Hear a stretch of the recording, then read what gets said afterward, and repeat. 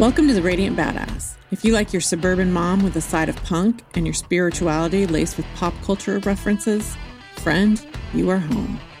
I'm your host, Elizabeth Holmes. I'm so glad you're here. Let's have some fun. All right, friends, and welcome. So, what is new with me? Well, I broke my foot late last week, so that's new. I did not see that coming. I've had a good long streak of not breaking any bones.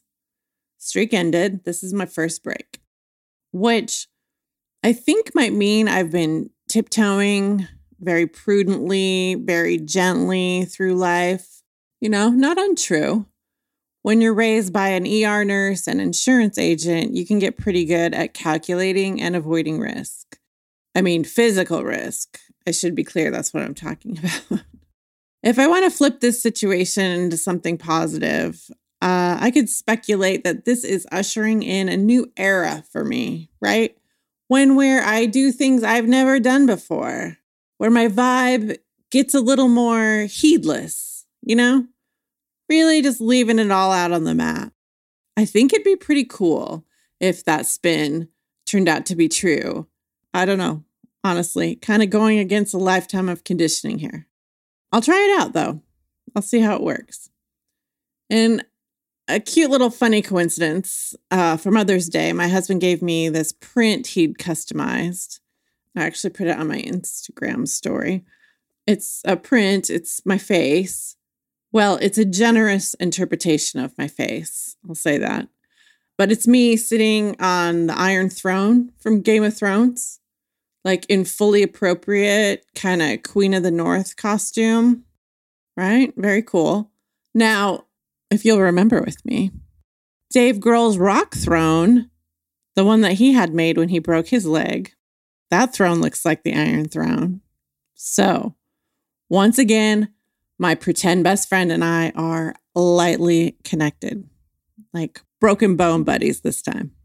So maybe you're expecting me to spend the next 11 minutes or so giving you all of what I've been referring to as my white lady aha moments about how much of a drag it is to have limited mobility and what a bummer it is to interact with our healthcare system. If you think that's what's coming, calm down. I'm not going to do that. Do I have those thoughts about what a fucking pain in the ass it is to navigate this society with the slightest bit of disability? Yes, of course. I'm human. I have thoughts. Those are my thoughts. But I'm going to spare you the recitation of my awakening to the full extent of my healthy body privilege, okay? I'll simply say that I know some things now that I didn't know a week ago. And I will move forward from this moment with new awareness and empathy. Sound good? I mean, like, how annoying would it be if I just did a whole episode about how frustrating each little thing is? Like many of you, if not most of you, don't already freaking know all that from your own personal experience. I sincerely salute anyone who is dealing with any kind of mobility challenge or chronic condition, or even just normal aging. This society isn't made for you, boo-boo, and that sucks. I've had to hobble a mile in your crutches, and I've had an awakening. Trust that happened. I get it as much as I can. And I promise I'll be much more grateful moving forward. This extra time spent with my foot elevated got me thinking. It got me thinking about some of the stuff that changed in how I live my life in response to like the whole pandemic endealment. And I was thinking in particular about things that are still affecting the way I live today, but for the better, like improvements to my life. I know. I'm having a real big gratitude moment now. Let's all just enjoy it while it lasts. A few of those positive changes have made my couch time much more enjoyable. Did I go back, like at the start of the pandemic, and start playing Animal Crossing obsessively? No. But mostly that's because I can't remember where I put my Switch. honestly. And I don't currently have the agility to go through my office to find it. It was hard enough to hobble down the hall to get this episode recorded, to be honest. I know we're all committed to stuffing down our collective trauma from the pandemic at this point and acting like we didn't go through a global traumatic event that still continues to play out and reverberate to this day. If we acknowledged all of that and how it's messing with us, that wouldn't be super chill of us, would it? However, that knowledge does occasionally sneak into my consciousness. The sheer weight of all that went down, and I think, man, I should probably do a little work to process that trauma. And then I think, nah, I'm good. And then I order something online. I'm just sharing facts here, people. If you feel called out by that little story, that's on you. I decided I'm going to give a shout out to a few of the Pandoozle changes that were improvements over what was happening before. Starting off, early in the whole mess, we upgraded and got an espresso coffee maker. I definitely rolled my eyes about this purchase because truly, for that price, it should be performing sex acts, practically. My mind was changed when I had my first cup from the machine. It was not a sex act, but it's a really good cup of coffee. It's a world of difference from my Keurig experience. It's coffee shop level quality, and I don't even have to leave my house. That's a dream. And I'm saying this about coffee shop level quality with my whole chest. And I live in the Pacific Northwest, which is coffee central. Like, this coffee is that good. Props to Nespresso. I find the evolution of food delivery to be amazing.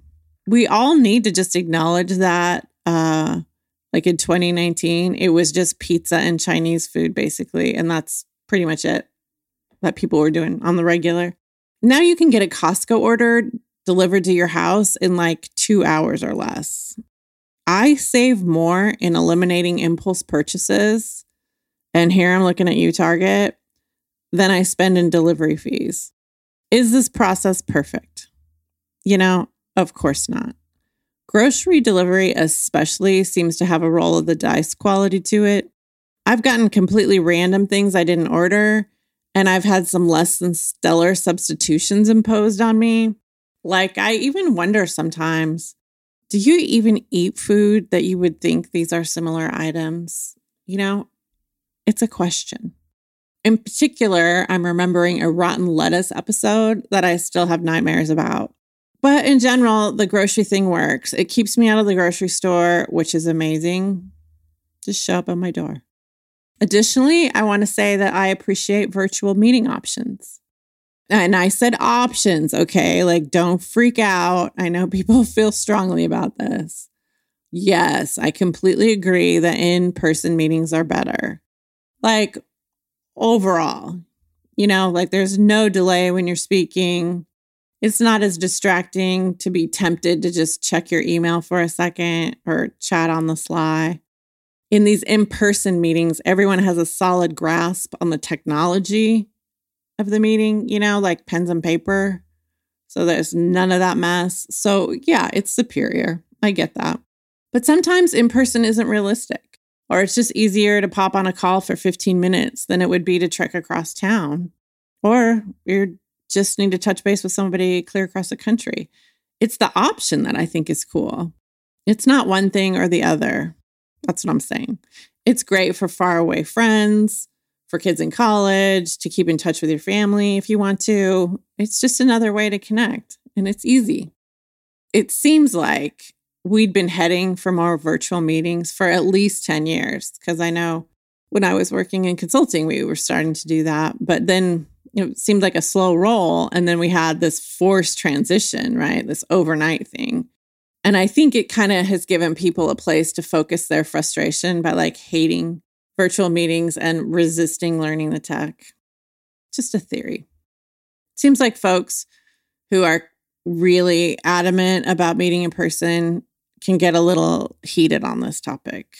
And I'm betting most of them are extroverts who just love meetings. Couldn't be me. That's what I'm saying. Online therapy and medical appointments are also posted in the win column. making healthcare more accessible, removing barriers. That's all good. And that definitely accelerated during the pandemic. I'm super happy to see it. Let's see. In addition to the tech type stuff, I think this one I've mentioned before. No, I know I've mentioned it before. During that time when we were admitting that we were in a pandemic, remember those few years where we don't now admit we're still in it? Okay. During that time, I got real clear on like self-care rituals. I cleaned out some relationships that weren't serving me. And these actions, which I just mentioned, which aren't as simple as they sound, fully trust me on that. But they have continued to pay off by allowing me to be able to protect my peace. A big lesson that I had to learn during those difficult years was how to stay grounded and not get swept up by every little outrage or challenge that I face. Like now, say something not so great comes up and I start to get whipped up. I mean, I'm still me, okay? But before I completely give into the freak out, I'm now able to pause and breathe and remember that I don't have to participate in every freak out I'm invited to. I'm allowed to think it over, decide applicability to my life, and decide how I want to proceed, not just react in the moment. That's a straight up gift that keeps on giving. I am a legit better person on the other side of the pandemic. Isn't that wild to hear? It's wild to admit. Calling back to the white lady aha moments I mentioned at the top of the show, I know not everyone weathered the storm. It cost everyone something, right? Yes, of course, I get that. And this is an and, not a but. And I have gratitude for some of the results of that time. Now, if we could just daylight some of that collective trauma I mentioned and deal with that as a society, that would be freaking marvelous. That's it for this week. Remember to be grateful, friends, even when you really have to look for it. Stay safe out there and enjoy the new Foo Fighters album out on June 2nd.